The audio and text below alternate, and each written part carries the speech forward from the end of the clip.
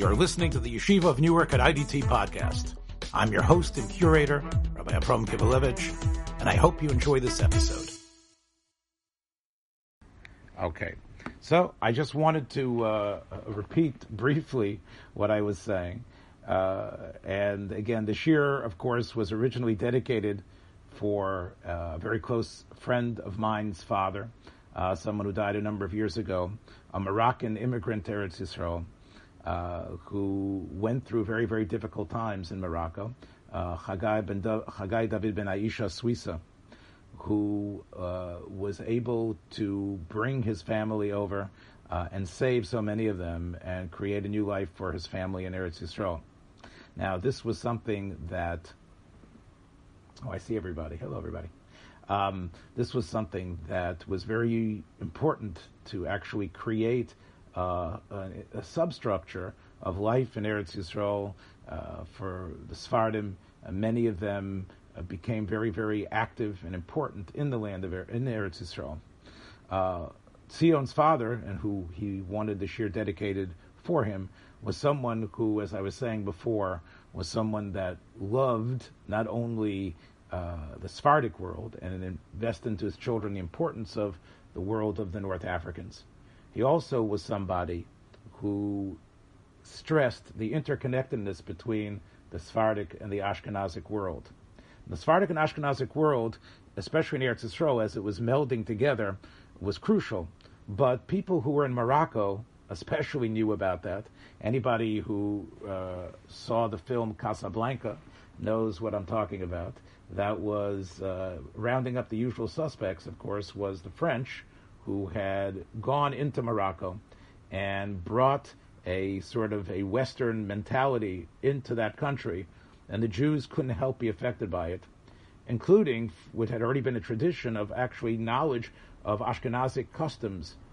The Moroccan Jews are some of the only Sephardim that actually are very makbid on kitnios, as much as, and many other Ashkenazi-like customs. The Suisses were people who embraced the interconnectedness between Sephardim and Ashkenazim. And the shir today, I hope, will show you also an interconnectedness of that idea. I also want to note, I'm not sure, I don't see him necessarily here with us, but we also want to send out Divrei Nechama to Marcelo Fisher, who lost his father recently. And I believe yesterday, you guys could nod if I'm right, I think yesterday the Shiva was when the Shiva, I think, was over yesterday. We send out, of course, to Marcel our Divrei Tanchumim, and I'm sure Marcel understands that with Purim and with what's going on in the coronavirus issues, that it was difficult for many of us to get over there and to spend time with him. And we hope the shir should also be an Ilui Neshama also for his dad. So what was really the point? The point is, I hope everybody can hear me now. Mark, just give me a nod over there, and Leon, I can see you in my screen. So, hi. So we are fine now, and I've got the recording here, and hopefully we should be able to get it done. Here's what the question that came up. The question came up, and I know it's a very strange question. Many people will say this will never happen. Mishloach manos on Purim. Let's say you only have one maneh. Let's say you only have one item that you can give to somebody. You don't have to give it to one person, but you don't have two. You don't have two manos. And again, I know it's hard to imagine nobody having an apple or a banana or some sort of chocolate bar or something or whatever it is that's hanging around to act as another maneh, but it could happen. You never know with shortages how things could happen, but just imagine that there's going to be one, you can fulfill half of the mitzvah. Should I give half of what Mordechai and Esther decided we should give? Can I give half? Is that at least something? Or is it, well, you haven't done the mitzvah, but, well, you get an A for trying, but you really haven't fulfilled anything. So it's really quite an issue that came up, and it actually came up a lot. And it had to do, and this is our little bridge between Purim and Pesach. Those of you might remember last year we spoke about the idea of getting sick over mitzvahs. Remember we talked about celiac and people who weren't able to eat matzah and what they should do. You might remember we talked about that. But questions actually did arise in the 17th and 18th century. Actually, things did arise where people weren't able to get a kazayas of matzah. And the question was, if you have less than a kazayas of matzah. Now, a kazayas, of course, we have a tradition that it says, be'erev tochlo matzos, the word ochel, to eat, is understood and has been explained to mean the amount of a kazayas. Now, again, we can get into another shear, maybe in another time. What is that shear? How much is a kazayas? And there's been a stormy debate as to how to figure out what a kazayas is in today's world. Have the zaysim gotten smaller from the time of Chazal? Do we need to eat more? And I don't want to get into that. Many people have made that their cause célèbre to sort of like debunk how much matzah we've been eating. Let's say that you have a very small piece. And actually the case came up, unfortunately, with people that were imprisoned. And they were able to get, I guess, 2 Jewish prisoners sharing a cell was the case. And the question was, if they would, what should they do? Can at least, this doesn't even seem, first question was, maybe one guy should grab the piece for himself and say, I'm sorry, you're not going to get any.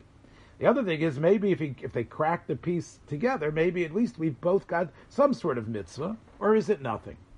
So, I don't know if it was an Ashkenaz or a Sephardi who was the first one to get involved in this question, but Rabbi Yaakov Reisher, who was one of the great Ashkenazi poskim in the early 1700s, and more than he was a great posek, he had a tremendous mazel. I don't know, he got almost all of his svarim printed in his lifetime. He's like one of the Chok Yaakov, the Shvus Yaakov, the Shov Yaakov.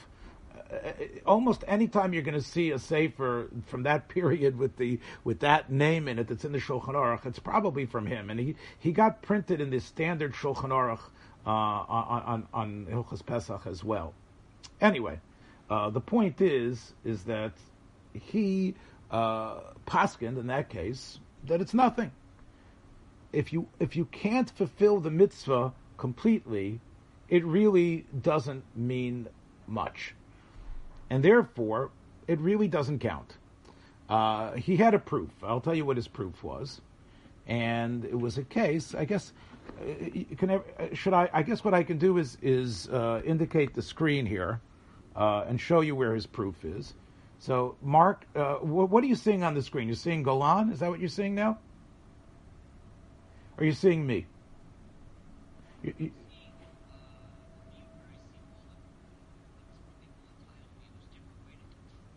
Okay.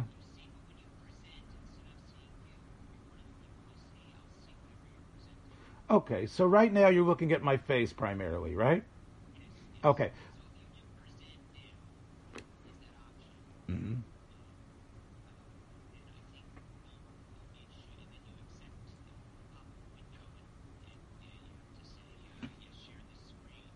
Okay. Okay. Well, you know what? I'm a little bit nervous. Considering how much of a dinosaur I am here. I'm going to let you guys look at, again, I didn't put the tie on like I thought I was going to. I'm just going to let you see me. All right? So if everybody, so I'm going to try to give you the graphic idea. Okay? Okay, Mark, so thanks. All right, so basically, the Rabbi Yaakov Reisher's proof was from a siman in Shulchan Aruch. A siman in Shulchan Aruch that says pretty openly that if a person, here's the case, listen to the case, a person makes a shavua, and again, this was a type of thing that people did a lot. People made shavuas a lot. That was one of the reasons why Masechtas Nedarim, which deals with that, was a Masechta that they stopped learning in the yeshivos. People, they had this sort of mania to create isurim on themselves. I mean, shvu is an incredible thing. You're able to use the power of God invested in you to make something awesome. You could say that would be, for example, a konem or a neder, where you can take kumquats and you can take apples or whatever it is, and you can say that these items are now usher to me like chazer or even worse. Chazir or even worse. And for you, if you violate that, you have done something just as bad as eating chazer or eating maybe even chametz on Pesach, possibly, but of course there's no chiyuv kares. But there is an aveira. You can create aveiras for yourself. And people used to do that all the time. People would, and this is the way they bound themselves, right? You could see a person wanting to go on a diet, creating a neder for himself, and he violates it. He actually is over a very chamur, which is, of course, why we do Hataras Nadarim and on Yom Kippur, why we start with Kol Nidre and things like that. So let's say, imagine a person makes a shvuah that he's not going to eat matzah. That's his shvuah. His shvuah is he's not going to eat matzah. Now he doesn't say I'm not eating matzah on Pesach. He says I'm not eating matzah. So that means he's not eating matzah the whole year. So the halacha is brought in Shulchan Aruch based on a Yerushalmi. The halacha is that he is usher to eat matzah that Pesach night because the shvuah worked. Now, why did the shvuah work? The shvuah worked because it included not only eating matzah when it's not eating matzah on Pesach. It was called the shvuas kolel, that included everything. It included not only the days of Pesach, included the whole year. That's called an Isser Kolel. An Isser Kolel is able to be chal even on the particular night of Pesach as well, because I didn't make a shvu against God. I said I'm not going to eat matzah. Now, it happens to be God says you need to eat matzah on the night of the 15th of Pesach. But the way you articulated the shvuah allowed it to work. It's sort of a loophole that allows the shvuah to work. And therefore, that person cannot eat matzah. In fact, the Shulchan Aruch says if he does, we're going to give him makos. We're actually, if someone is there, knows about the shvuah, warns him, and says, you made a shvuah that you can't eat matzah, now you're eating it? And he says, I know, but I need to eat matzah because it's Pesach. We will actually take him out and send him to the Beit Din and give him corporal punishment. We're going to give him makos. We're going to give him lashes. We're going to give him makos for eating matzah on Pesach. Now, of course, the poskim say that before this happens, he should go to a rabbi and somehow try to get out of this shvuah. But the shvuah works. Okay. So that is, Rabbi Yaakov Reisher quotes that halacha and says, let's think about it. We know that when it comes to making a shvuah, I'm not going to eat something. How much of that, when you eat, are you considered violating your shvuah? Okay? Is it, unless you say the words, I'm not going to eat even any part of it. Remember, the term eat in the Torah and in Jewish minds means a kazayas. Right? It's got to be in a kazayas. Let's just say kazayas is 3 ounces. Okay? 2.2, let's just say 3 ounces. If it's true that the person is why do we say that he can't eat matzah? Why don't we tell the guy, let him eat a little bit of matzah at least?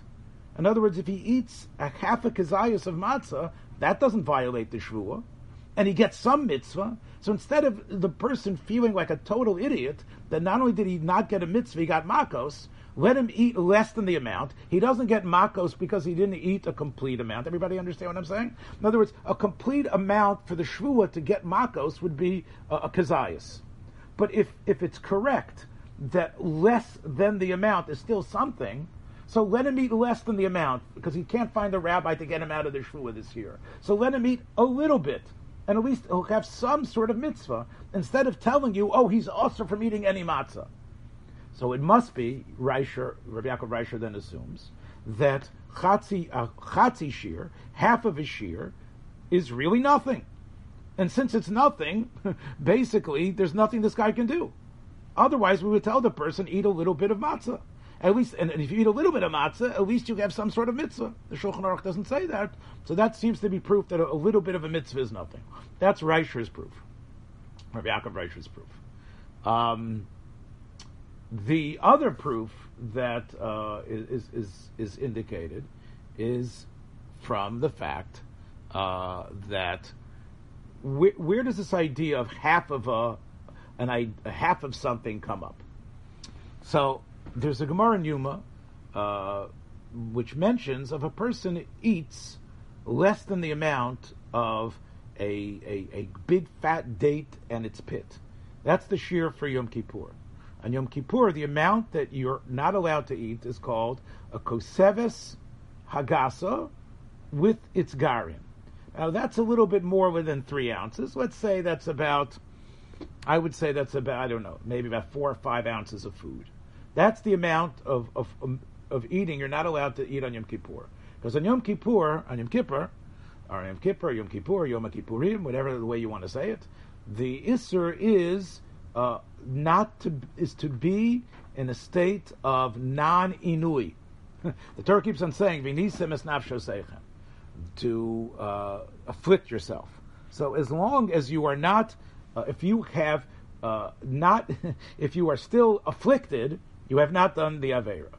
But if you are now unafflicted, which means you eat enough to make you, I feel okay, I feel like I'm all right now, Yishuv Adas, the Gemara calls it, Yisuv Daite, then you have violated the law of Yom Kippur, and you're Chayiv Kares.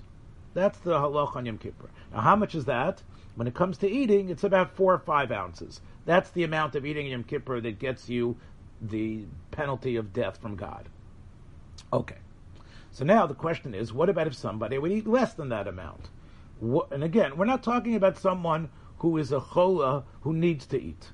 We're not talking about someone who is a chola sheyesh bo sakana that must eat. Somebody who eats less than that, is that wrong? So this is a machlokus. The 2 great Amoraim of Eretz Yisrael of the first generation. That's Rabbi Yochanan and Rish Lakish. Everybody's heard of them.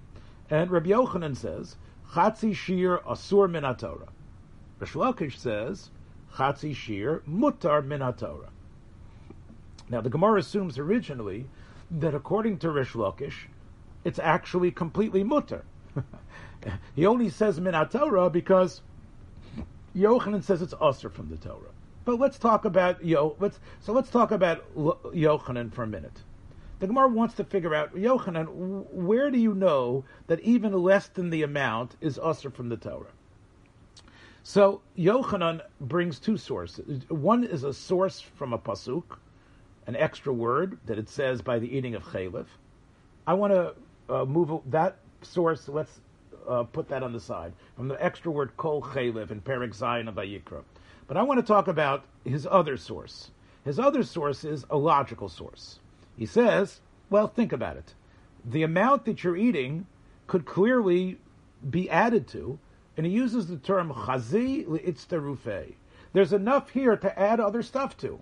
Now, eventually, if he gets the 5 ounces, the first couple of ounces were obviously part of the Yisur, right? So if he starts to bite and he starts to eat, and then he adds some more, obviously every single part of what he ate was part of this Aveira. It's chazi li'itzterufei, right?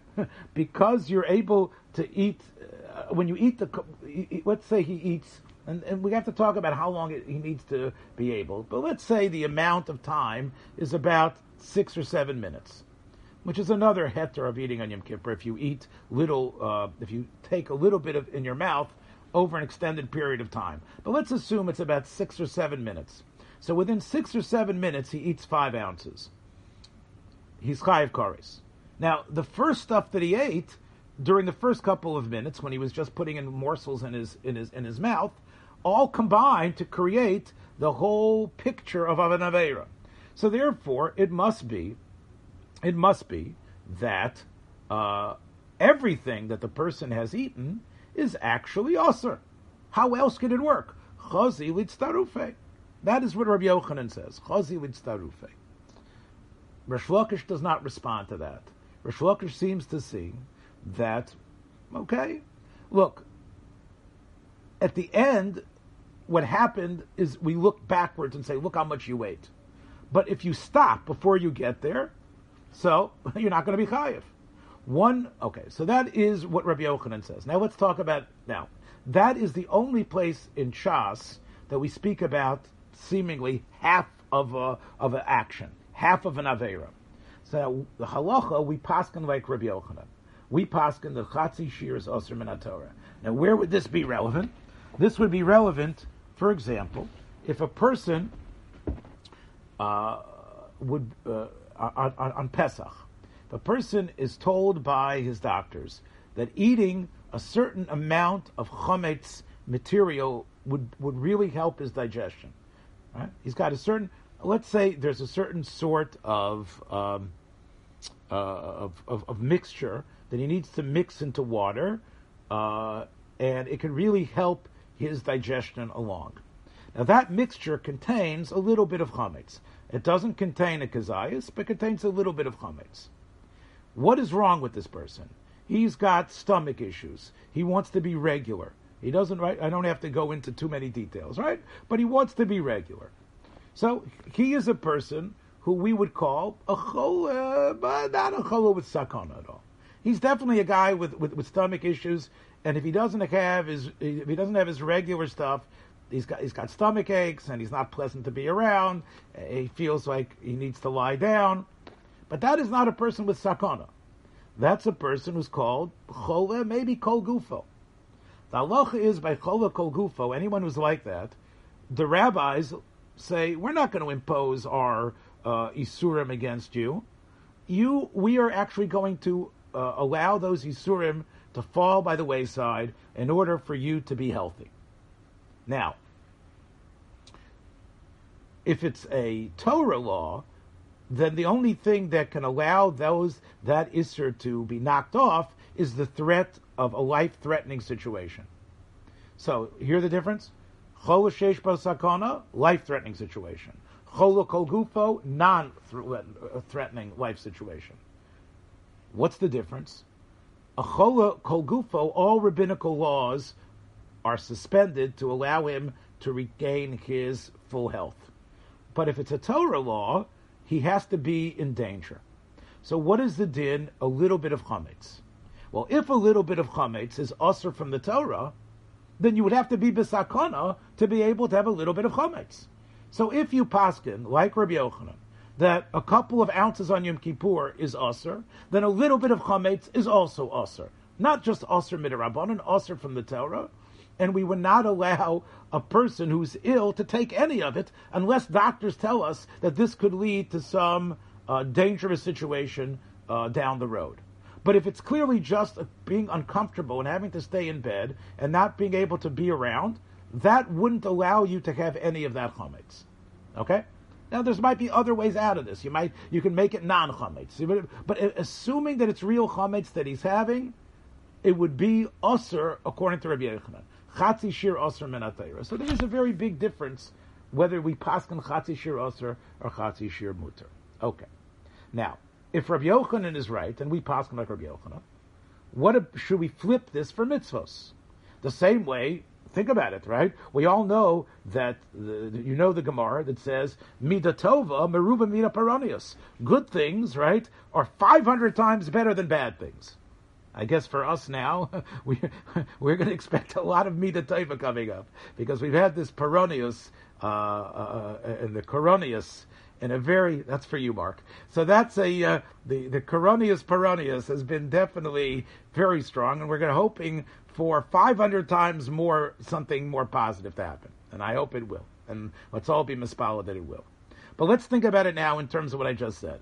According to Rabbi Yochanan, the Peronius, which is the Isser, a little bit is Usser. So for sure, a mitzvah, right? Shouldn't a mitzvah be mutter? That would be sort of the logic you would say. A little mitzvah, shouldn't that be something? Shouldn't that be some sort of kiyum of some sort of thing? That's the argument that was offered against Reisher. In other words, Reisher says, and this was offered by the great Sephardi Chacham, Rav Chaim Yosef David Azulai. Okay?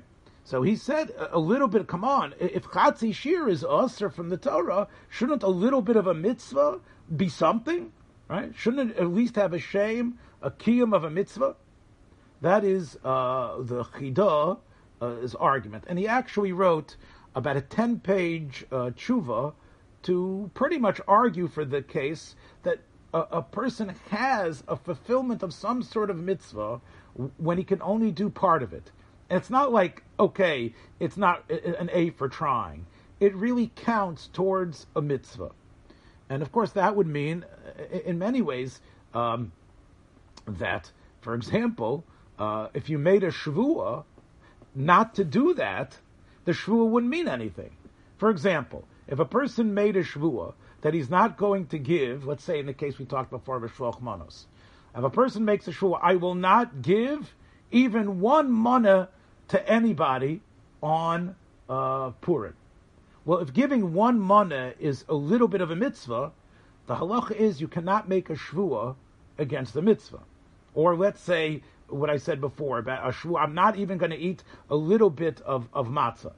Well, if a little bit of matzah is a mitzvah, then you can't make a shvuah to counteract the mitzvah. So if the chidah is right, then it makes a difference in many, many ways. The shvuah wouldn't work. You would try to fulfill the mitzvah as much as you can. And I think this is really an interesting issue, because here's another where this comes up. The great, as you know, Napoleon Bonaparte. You didn't expect me to mention Napoleon Bonaparte, although I did mention France earlier. Napoleon Bonaparte had a great idea. He was going to, in a way, give the Jews complete emancipation, but he wanted to get a complete understanding of what Judaism was, because there was a lot of issues. Me and Mark were talking earlier today how you live among Jews, but you're not sure exactly what they do and what their laws are. So Napoleon said, I want my Jews to be a full part of French citizenship. But in order for that, I want them to have a convocation and have a Grand Sanhedrin. The great Sanhedrin should meet, and they should answer questions. What's going on with intermarriage? What's going on with connecting with non-Jews? And of course, Napoleon said we're going to get the notables of the country from France and all its environs to come and meet in Paris, the Grand Sanhedrin of Paris. Now, who was going to lead this Grand Sanhedrin? So there was a rabbi who was called Rabbi Yosef David Sinsheim, and he wrote many svarim. But if you ever ask any person who knows about Jewish history, the only thing he knows about him is that he was the leader of the Grand Sanhedrin. And again, not everybody was a rabbi, by the way. The people that were part of the Sanhedrin, some of them were just lay leaders, some of them were not even religious Jews. But he wanted there to be this idea of the Grand Sanhedrin. And again, it was a very, you can see why people were taken by Napoleon's idea, because the Jews for years had been pushed down. And come on, Sinsheim, they said, he isn't some stooge, he's a Talmud Chacham, he's written Svarim. And one of his Svarim, he actually talks about this idea about half of a mitzvah. And he says, people are all talking about the Sfardim, the Ashkenazim. He says, what about Moshe Rabbeinu himself? We know Moshe Rabbeinu, one of the last things he did in his life was, of course, he wrote a Sefer Torah, but we know that Moshe Rabbeinu was separated 3 cities on Ever HaYarden, right, where they had conquered. Those 3 cities would have a din of an Ir Miklat. You might know what I'm talking about. It's mentioned in Torah a number of times. Oz Yavdil Moshe Hashlosha Horim. So Moshe was mabdil these 3 cities to act as Ori Miklat. What is Ori Miklat? I don't think I have to explain, but you know what it means. A Retzeach would go there and be able to be saved. However, we know that those didn't work until Yehoshua came into Eretz Yisrael and conquered and was able to establish his 3 cities on his side, on the Eretz Yisrael side. And once Yeshua did his job, then it all came together. So here's the question. The question is, if Moshe Rabbeinu did something, right? If it's true that a little bit of a mitzvah is something, then basically, let's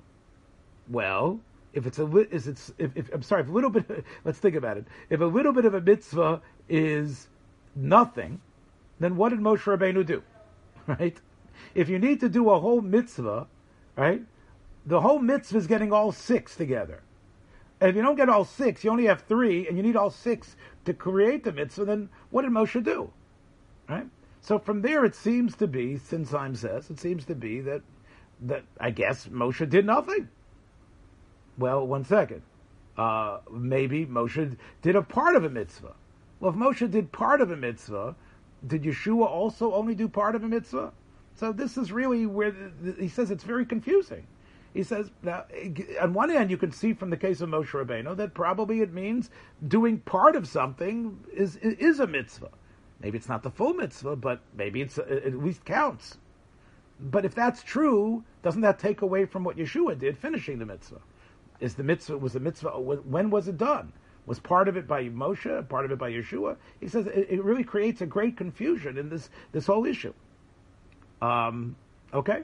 Another place this comes up, a great Sephardi Rav weighed in on something that happens all the time, which is writing a Sefer Torah. Okay? Many of you have probably been part of this we're writing a Sefer Torah for our shul, this man is writing a Sefer Torah, everybody come to the house, and of course one of the big things is that what do you get? You get a letter, right? You're going to write a letter in the Sefer Torah. Okay. What is that? The mitzvah is to write the complete Sefer. I'm sure many of you can nod if it ever happened, or, right? Have you ever sat and said, okay, we're going to honor you with writing this letter, or you can buy a letter? Well, the mitzvah is having a complete Sefer Torah. If Reisher is right, then what you're paying for nothing, right? It's only a Sefer Torah if you write the whole thing, right? So a little bit of a mitzvah really, right? So now, if you say like the Chidah, like the Sephardi, you say like the Chidah, then you can say, well, at least there's a mitzvah. But if you say but if you assume there's no mitzvah, then writing one letter really doesn't have any kiyum at all. Right? Okay, that's another difference. Okay, so this is really an issue that came up practically, and it really comes up in many, many places. Now, there's some that say that the only place a little bit of a shear is a mitzvah is only like in Rabbi Yochanan's case, where it has to do with food, right? Chazivitz terufe. But if it's not about food, and there's no pasuk about chaylev backing it up, if it's just an action, maybe the whole thing, it's only in food that a little bit of food is a mitzvah. But maybe an actual action, like the cases I just mentioned, doing an action, which is the case of Moshe Rabbeinu, or writing a Sefer Torah, there, this idea of part way as a mitzvah perhaps doesn't even register. That's one way to perhaps say that, again, to sort of be somewhere in the middle. If it's, when it comes to matzah, a little bit of matzah is a mitzvah. But in terms of a physical action needs to be the complete action. If you're not going to do the whole thing, part of the action isn't really even a kiyum mitzvah at all. When it comes to food, it's the same svara of Rabbi Yochanan. The same way when you eat the whole kazayas of matzah, everything you ate is part of the mitzvah, right? So obviously, even a little bit, if you don't even eat the rest, is also a mitzvah. So this would be a middle ground. So either we say chatzi shir is always a mitzvah, no matter what the action is, or chatzi shir is nothing, or we can say chatzi shir is something, if, however, it is a food item. Okay, so let's again, if you take a look at the material on this, you'll see everybody and his grandmother weighs in on this discussion in some way or form. If I would send you all the sources, it would overload your computer, I would say. If I show everybody who has something to say about this issue, because it's a very popular and interesting idea in people's minds. So I just want to share with you something that I saw from the great Ashkenazi posek and thinker, Rabbi Yosef Engel, who lived into the 20th century.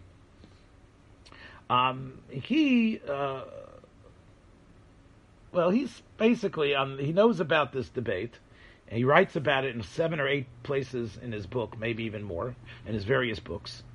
But I think when I read between the lines, his heart is with the Ashkenazim here. And by the way, it's not only Ashkenazim. There are some Sephardim also say that it means that there's no Kiyum mitzvah. And I'll tell you why he says it. Because he says like this. He says that, let's think about the two things I mentioned before. The two things I mentioned before were an Isser, for example, you get kores for eating a complete amount of food on Yom Kippur. Now, let's say when it comes to a piece of chazer, a piece of pig, or a nevela, the amount, if you eat a kazayis, you get makos. You get beaten. We talked about, or a shvua. Clearly, those two things are two levels of Isser. There's a level of Isser where we will beat you. There's another level of Isser where there's a death sentence on you. There's a hierarchy of Isser. Rabbi Yosef Engel says, when Rabbi Yochanan, who says, Achatzi Shir is Osir from the Torah, he doesn't really mean that it's okay, not as bad as, it's just like Makos is level 2, and Kores is level 3. There's level 1 where it's just Osir, but there's nothing happens to you in a court, or we can't punish you. But it's definitely Osir, and you're a Rasha Minat Torah for doing it. So that's not what it means. What it means is that you've begun an action of Isser. And you're going over to the dark side, so to speak, and that movement is already Osir. Because when it comes to Averot, once it's a slippery slope, like Rabbi Yochanan says, but it doesn't mean essentially a level of Isser. It means it's part of where an Averot goes. He says when it comes to mitzvos, God really, although mitzvos, you expect God to be even more loving, mitzvos work differently. Mitzvos is about fulfillment. And if you go part way and don't fulfill the whole thing, that's not a mitzvah. Mitzvahs is about elevation towards an accomplishment. And part way is not really a shem mitzvah at all. He gives an interesting parallel to this when it comes to let's compare Tisha B'Av to Purim. So he quotes the great one of his favorite authors, Yosef Engels, who we're talking about. One of his favorite authors, who was very influenced by, was the famous Maharal of Prague. We all know him, right? He made the Golem, but he was also a great mystic and a very expansive writer. And he wrote very important works. So one of the works that he wrote is called Netzach Yisrael, which is all about what does it mean to experience Avelus and Churban. Now, the Gemara says, if you might remember, that Rabbi Yochanan says, if I would have lived in the time of when they created Tisha B'Av, I would have said Tisha B'Av should be on the 10th of Av, not on the 9th of Av.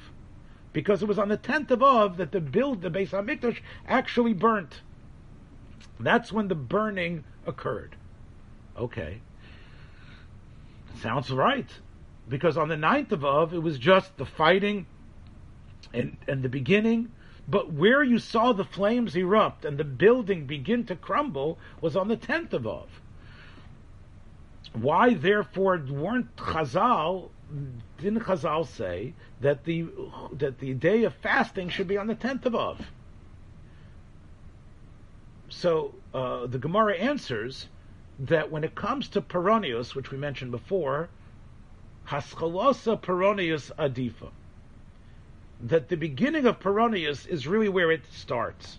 A person, the negative thing starts, even though it's not yet erupted, we saw what was happening, the mass slaughter, the fire that had started to be stoked, the arrows of flames that started to be shot into the building, however you imagine it.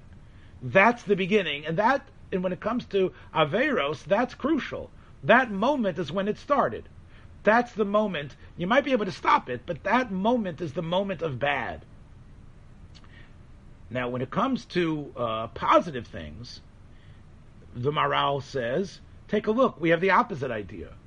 Why don't we have Purim on the day that we really started to kill our enemies, which was on the 14th. I'm sorry, on the 13th.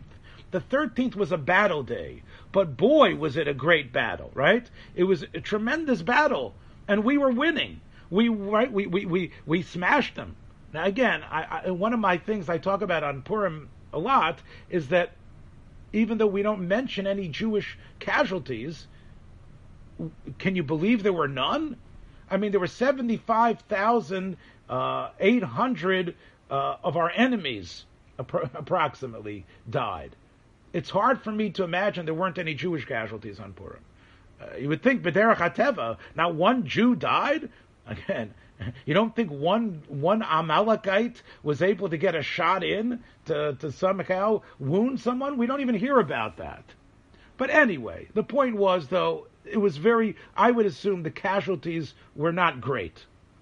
And it would seem that would be the day to celebrate, the day that we actually we achieved victory in so many battles. That would be the idea of when to have Purim. And yet we don't have Purim that day. We have Purim when the battle is completely over and we are able to say, we did the job. So, meaning, when it comes to a mitzvah, it's when it's over. The killing of Amalek isn't the finishing. It's recognizing what the miracle was, what it was about, and being able to reflect. So, unlike Tisha B'Av, where it's the paronius, like the Aveira, Rabbi Yosef Engel says, where the beginning, the Chatzi Shir, the beginning of the action, is already the beginning of something negative, and it's significant, even to the point that this is when we begin to commemorate Tisha B'Av. When it comes in the positive, when it comes to the mitzvah, it's only when you have the completion. It's only when you have a complete victory and menucha that you have Purim. It's only when you have the recognition of what the battle meant, you have a recognition of the significance, where they're not even around to fight, even though it isn't as exciting. If somebody the excitement happened on the 13th. That's when you saw people, the incredible, the noble fighting that was going on. The images of that probably would make your heart race in excitement. On the 15th, it's basically walking around and everybody's got their hands up in surrender and we're pushing them around. But that's the way it is when it comes to a mitzvah. A mitzvah has to have shleimus. It has to have the completion. And that's why Yosef Engel and Rabbi Yaakov Reischer and others say that a half of a mitzvah, again, it might mean something, but it's not a kima mitzvah at all. Again, the question came up. I'll end with this, since it has to do with my hometown where I'm from. The question came up about during the Civil War.